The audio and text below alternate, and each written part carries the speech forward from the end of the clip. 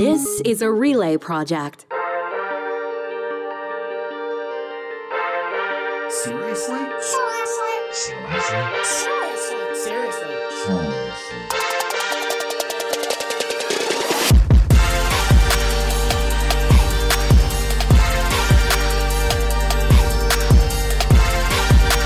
Seriously starts now.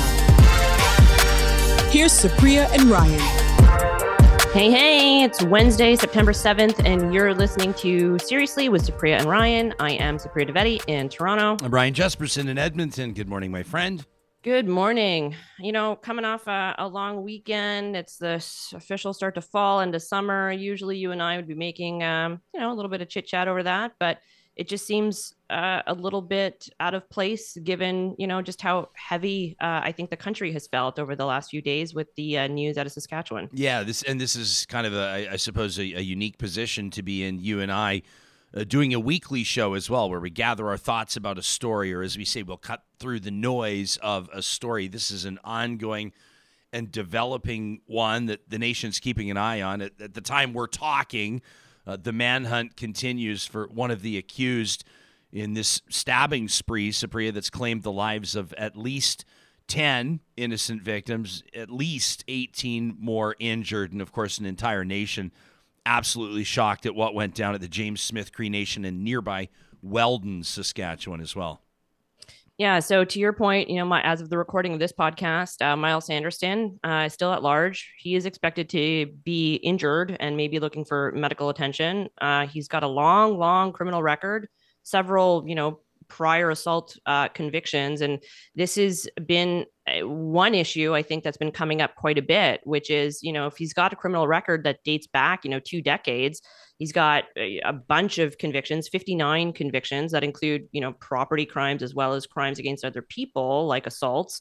Why was this guy out? Yeah, I mean, on the record, the suspect not considered a risk by the parole board, so shows a report, decision dated back on February 1st that found that he would, quote, not present an undue risk. The report concluded that freeing him would, quote, contribute to the protection of society by facilitating his reintegration. So 7 months after that report is compiled, this man is charged at large at the time we're speaking, but charged in the deaths of multiple people in one of the worst mass crime sprees in Canadian history. It's got a lot of people talking as well about some of the epidemics and some of the very serious issues that are very present and prevalent on reserves across the country. And that's due to comments that have been made by community members at the James Smith Cree Nation that have been talking to reporters that, quite frankly, Supriya, have drawn one of the worst assignments in all of news coverage. Yeah, no kidding. To your point, this does open up a pretty meaningful and substantive conversation that we should be having about, mental health addictions and supports, as well as like the larger conversation about, the criminal justice system and how we can, in fact, better reintegrate people into society. And, to your point about this being one of the worst crimes and mass killing sprees in Canadian history, I think the international outpouring of support really, showed that. There was a ton of world leaders expressing solidarity and expressing their sympathies, and you don't really see that all that too often here. Yeah, why is it? Do you think that? I mean, the royal family and presidents and prime ministers and chancellors, like you said, heads of state, have shared their thoughts and prayers, so to speak, with Canadians and Indigenous people in Canada. Why do you think it's this one that's resonated? I think it's the sheer scale and, quite frankly, likely the brutality of the crime itself. A stabbing spree going for that long, the fact that, they're still at large, or this man is still at large. I think all of that probably plays in. And, I think we do tend to have, rightly or wrongly, a bit of a reputation on the international stage as like Canada being like meek and, mild mannered, that we're essentially toast. Like nobody has strong opinions about us one way or another. My phone lit up, as did millions of others, I'm sure, as that emergency alert system kicked in. And I think it probably goes without saying, we've just finished this mass casualty commission, or at least Canadians have been paying close attention to that, the review, the public inquiry, so to speak, following, of course, that tragic mass shooting in Nova Scotia back in April of 2020. Do you think it's fair to suggest that when the dust has settled on this, when the arrest has been made, or when the accused has been tracked down by police, once the funerals have occurred, I hate to put it that way, and once some time has passed and law enforcement starts to look back on this, political officials will no doubt have their own reasons to want to take a look at this as well, and the public will have some expectations that a conversation happens, perhaps an inquiry. Do you think that we'll stack this up potentially against the tragedy in Nova Scotia as an opportunity to examine how the RCMP and other police forces worked together, or how the public was notified? Yeah, I think so. And I think if we don't, it would be a kind of a missed opportunity. And I would say that already it seems as though there were some lessons learned, at least in terms of how the emergency alert system was rolled out this time around and compared to what happened in Nova Scotia, right? So yeah, I mean, we've got to look into how we better inform the public in, these developing situations. We have an emergency alert system. It goes directly to our phones. We should be using that in these situations. Before Miles Sanderson's brother, Damien, was discovered deceased on the James Smith Cree Nation, police had reason to believe that the two accused were in Regina. And this was right around the time that thousands and thousands of people were preparing to attend the Labor Day Classic, the Saskatchewan Roughriders, the Winnipeg Blue Bombers. I saw some people seem to be, sharing their thoughts online, shocked that the game was continuing. Other people not shocked at all. Several, of course, police officials, including Regina Police Service, indicating that there would be extra security precautions at that football game. While it was assumed that those two were at large in Regina, were you surprised that Yes. the game continued? Yeah, I can't believe the game continued, actually. Like, I understand it's like, to your point, it happens every year. It's a big thing. But if nothing else, out of respect for the victims and the tragedy that had just occurred, even if it wasn't necessarily a pressing security risk at that game itself, I think that's what you do when, one of the worst mass killing sprees has occurred in the country. Yeah. Lots to be learned from this, but as we said earlier, this is still what they might call a developing or a dynamic story, and one that we and millions of others are obviously keeping an eye on. One of the top stories across the country continues to be our growing healthcare crisis, and this opens up an interesting question. What do you do when the system is woefully understaffed, Supriya, and you desperately need to hire people? Yeah, and that situation isn't exactly as far off as we may think. And we've had situations where it can lead you to a rush of hiring and you not actually, you're not verifying the credentials as well as you should. And we get into a situation like we did in British Columbia in 2021, where you have a nurse that is working with forged credentials. And when you're understaffed, you're up against the crunch, verifying those credentials and providing that best in-class training is actually even more important. And if you need help with training in a regulated industry, you need to know about We Know Training. We Know Training is not just a standard LMS platform. They specialize in high-stakes training for associations, regulators, governments, and credentialing bodies with the highest degree of quality and trust. To give you just a few examples, they work with credentialing partners like hunter educators and licensing organizations, medical associations, training for licensed professionals like real estate, insurance, and the financial planning industry, and many more highly regulated industry where high quality training really matters. Since 2005, We Know Training has helped hundreds of North American associations and organizations deliver the highest quality learning and training testing solutions. Their platform, their learner verification technology makes sure you're credentialing the right people with a high degree of trust. If you want a training partner who will provide high-stakes training without the hassle, give We Know Training a call. You can learn more on their website at weknowtraining.ca. The Lead. All right, so at the risk of pissing off the entirety of the internet, the summer is over, right? And fall is upon us. I was hoping right? for something much more controversial. No. I mean, this is somewhat controversial. People do get pissed when you say that summer's over as of Labor Day, but it is, It's so, aside from pumpkin spice lattes and cozy sweaters and whatever else is going on, We've got a packed political session when the House resumes on September 19th. And this week also, the Liberals are holding their cabinet retreat, right? And it's been reported that much of their focus, as well as what they're going to be discussing and trying to come up with, is going to be economic issues, affordability issues. That's what they're really going to hone in on. And the Conservatives are going to be announcing, who won their leadership race this weekend on September 10th. That's been such an exciting horse race, hey? Just back and forth. Neck and neck. Just Who's neck taking and neck. the lead? Lead changes. Who's it going to be? Everybody's wondering.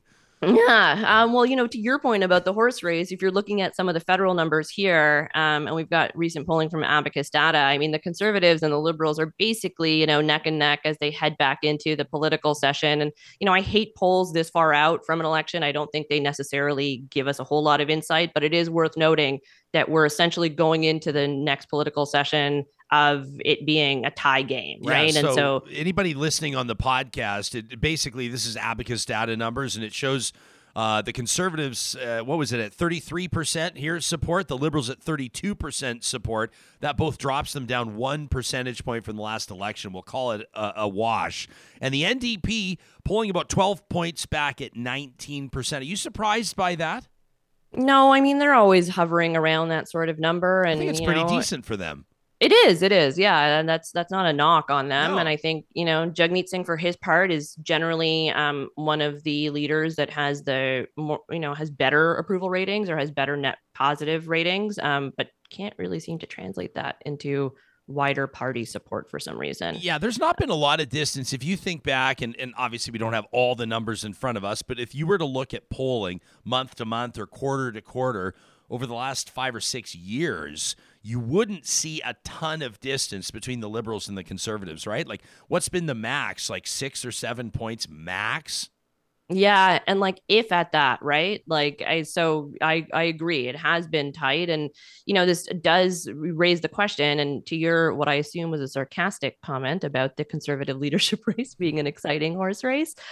Once Pierre Poilievre is announced the winner, and I don't make me eat my words, but please. What if he's not? Okay, no, what if he is? He's the leader. He's the heir apparent. Yeah. So I don't know, like, how do the Liberals go into a fall session knowing that, he's going to be the leader? They have, for the most part, kind of held their fire on him, right? They haven't really done a lot of negative attack ads. There hasn't been a lot of engagement with the videos or the tweets or whatever else he's putting out there. So how important do you think it is for the Liberals to come out of the gate swinging and define Pierre Poilievre and this, Conservative Party under him before they get to do it themselves? Yeah, I mean, I feel like it's a whole new animal. It feels like if there's one thing I'll consistently bring to this show, Supriya, it's sports metaphors, and in particular hockey. And let's say a team defeats another team in a hard-fought 7-game series, but then that team that lost to the eventual champions completely retools. New head coach, new starting center, maybe a new goaltender, something like that. The champions, if they want to defend, will have to come to a better understanding of what their opponent looks like now. And I feel like the Conservatives will completely reinvent themselves with Pierre Poilievre as a leader. This isn't something like moving from Andrew Scheer to Aaron O'Toole, where I don't see a ton of discernible difference.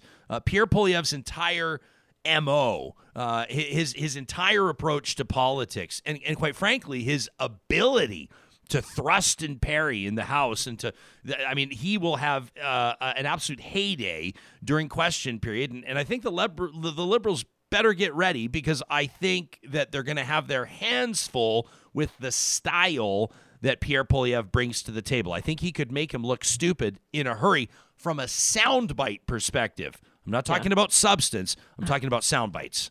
Yeah, that's a really good point. So I would add to that by just saying that I think the Liberals have to get a lot smarter about the way that they respond to Pierre Poilievre, and either not getting goaded into responding to every single attack that there is, and explaining, in plain language, a lot more clearly and a lot more transparently about why they take issue with some of the things that, the Conservative Party or Pierre Poilievre is going to be putting out there. And I think, a very good example of this is if you're talking about affordability, okay, let's just use that as an example. This is what the Liberals are focusing on in terms of their cabinet retreat. It's top of mind for most voters.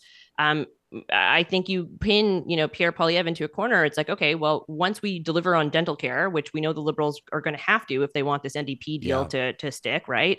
As well as like pharmacare and, their current deal with the provinces on childcare. What would a Conservative Party do with that? Are they going to roll all that back? Like, it's really hard to take something away from people once they already have it, right?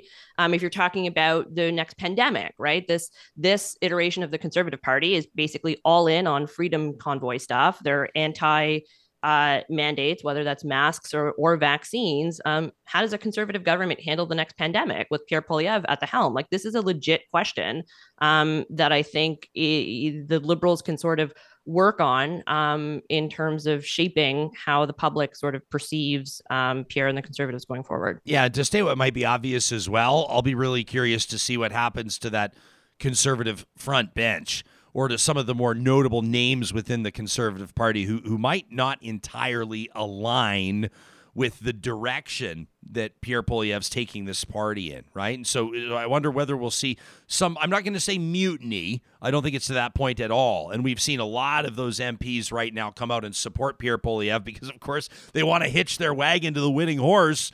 But at the same time, folks that have been relatively outspoken, even some that have taken a prominent role outside his campaign. I'm thinking of, off the top of my head, Michelle Rempel-Garner. You wonder what MPs like that might do under a Pierre Poilievre leadership. We'll see. There's still some runway between now or September 10th when that leader's announced and the next federal election. Lots of time for Canadians to get a sense of what Pierre Poilievre brings from the position of leader. They've never seen him in that position before. They've seen him as a foot soldier. They've seen him as a very effective opposition critic, but never before as a leader. And I'm curious to see not what it does just across the aisle, but also within the Conservative Party.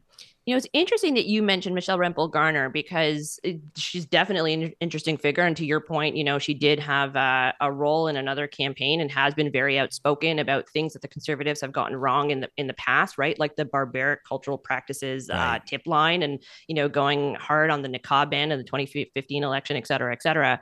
But I'm actually a little bit more interested in, what happens to somebody like Leslyn Lewis. So if you have somebody who's out there, saying the quiet part loud, essentially, like all the time, as a leader, what do you do in terms of like your caucus discipline? And do you actually discipline somebody like Leslyn Lewis, or do you put her, really front and center and get her rallying parts of the, demo that they think that they need, like that PPC vote? Yeah, well, I mean, if you were to take the Pierre Poilievre supporters and the Leslyn Lewis supporters, and then if you pulled one of those two candidates out of this race, I bet you a majority of those camps would vote for the other candidate. You know what I'm saying? Yeah. Like if Pierre Poilievre wasn't here, I think a lot of his supporters would vote for Dr. Lewis.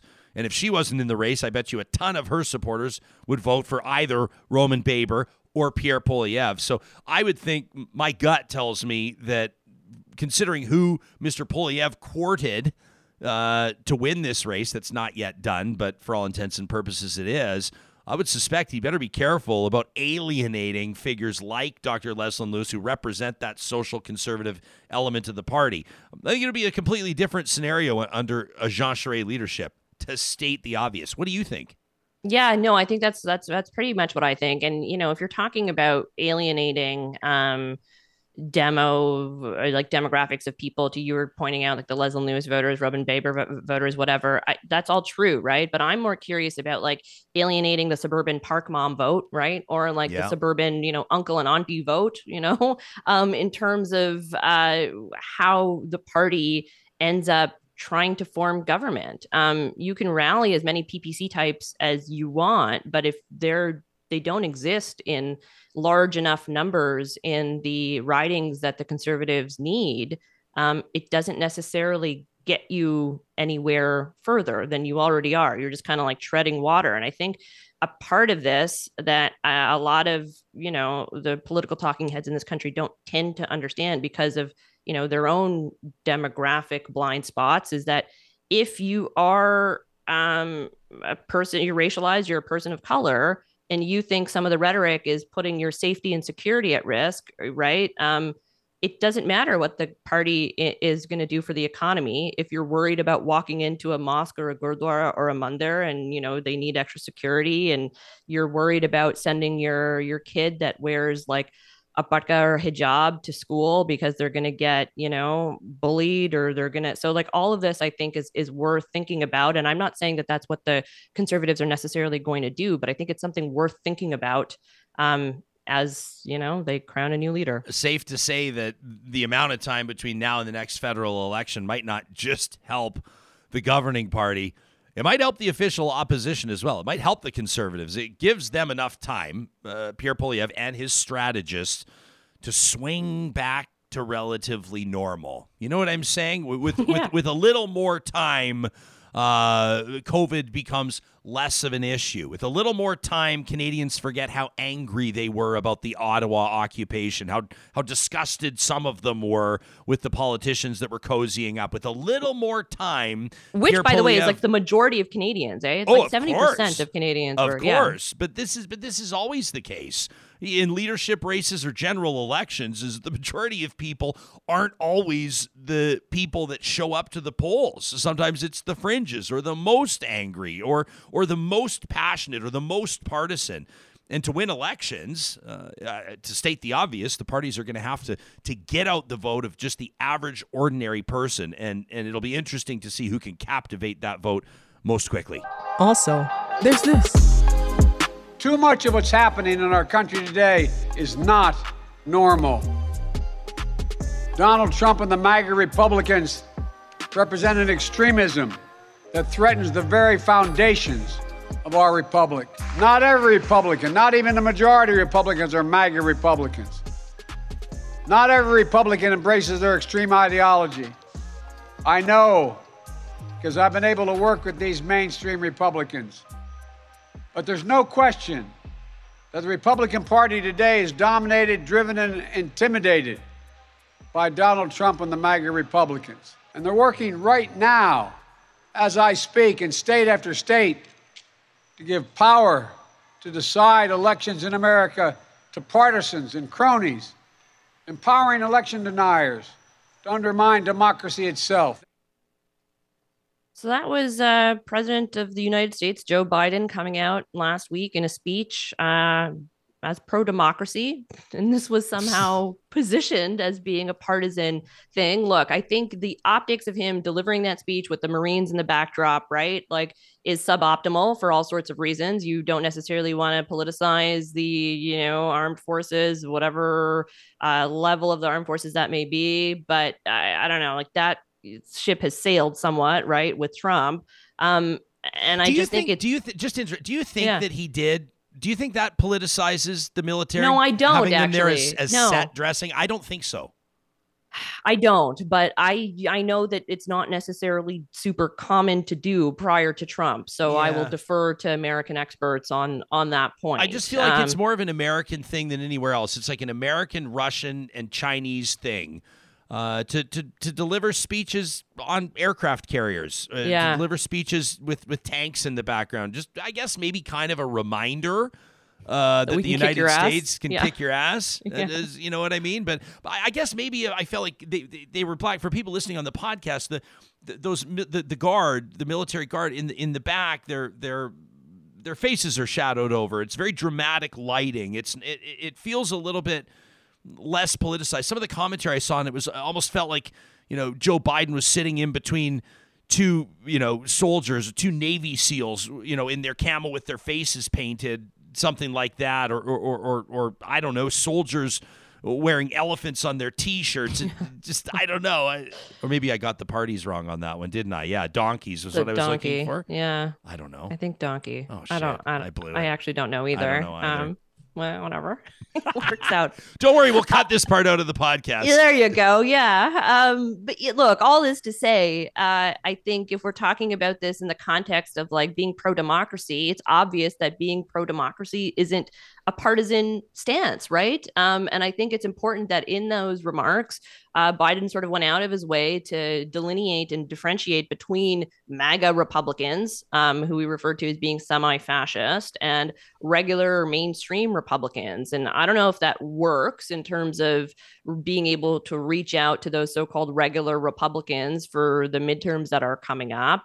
But it is worth noting that he did make that difference. And I think in the Canadian context, we should be grateful for all sorts of reasons, insofar as we don't have the same level of the destruction of our norms, right? We also have much better, in my opinion, protection of things like elections. Like, we don't have partisans that are presiding over the integrity of our elections, right? It's like an independent body. When we're redistricting votes and ridings and things like that, it's not a partisan body that is doing that. It's all done independently. So in You're that saying respect, not as much gerrymandering in Canada?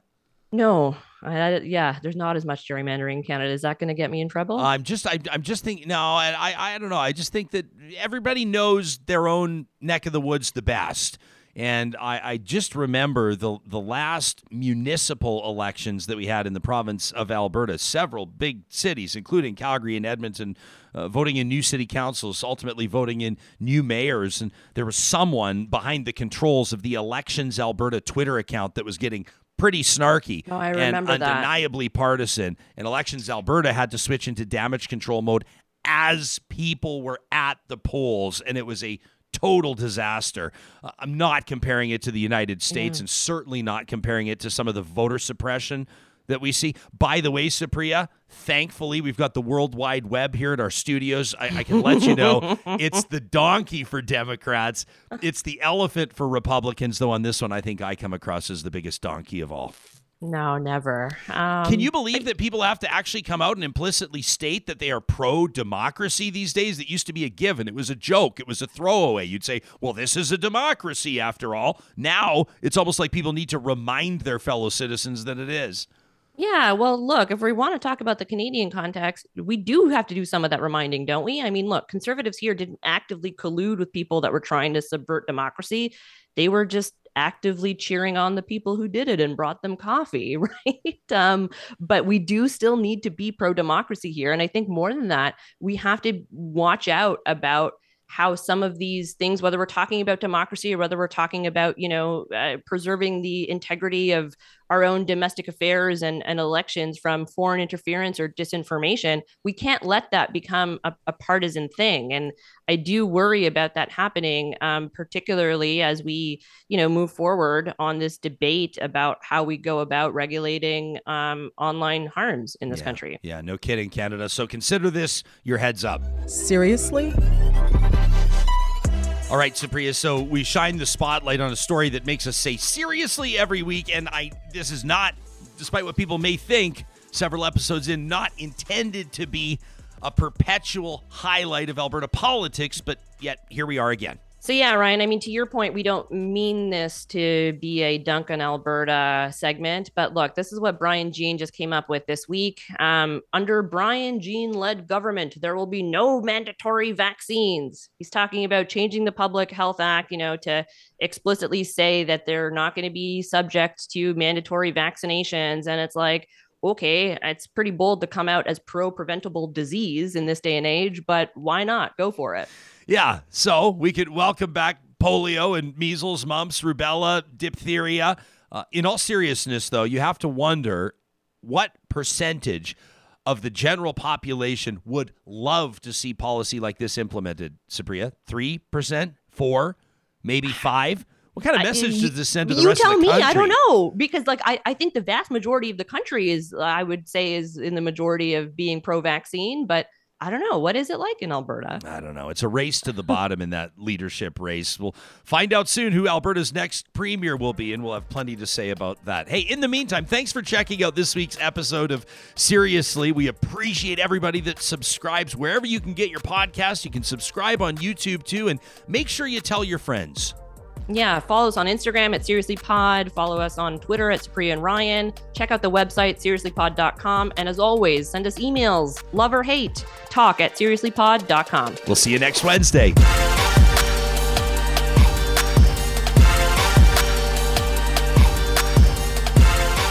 Seriously is hosted by Supriya Dwivedi and Ryan Jesperson. Technical producer, John Hicks. Executive producer, Josh Dunford. Account coordinator, Lawrence Dorlego. General manager, Katie Cook-Shivers. Human resources, Lena Shepard. Voiceover by me, Tangi. Seriously is a relay project. For more, check out seriouslypod.com.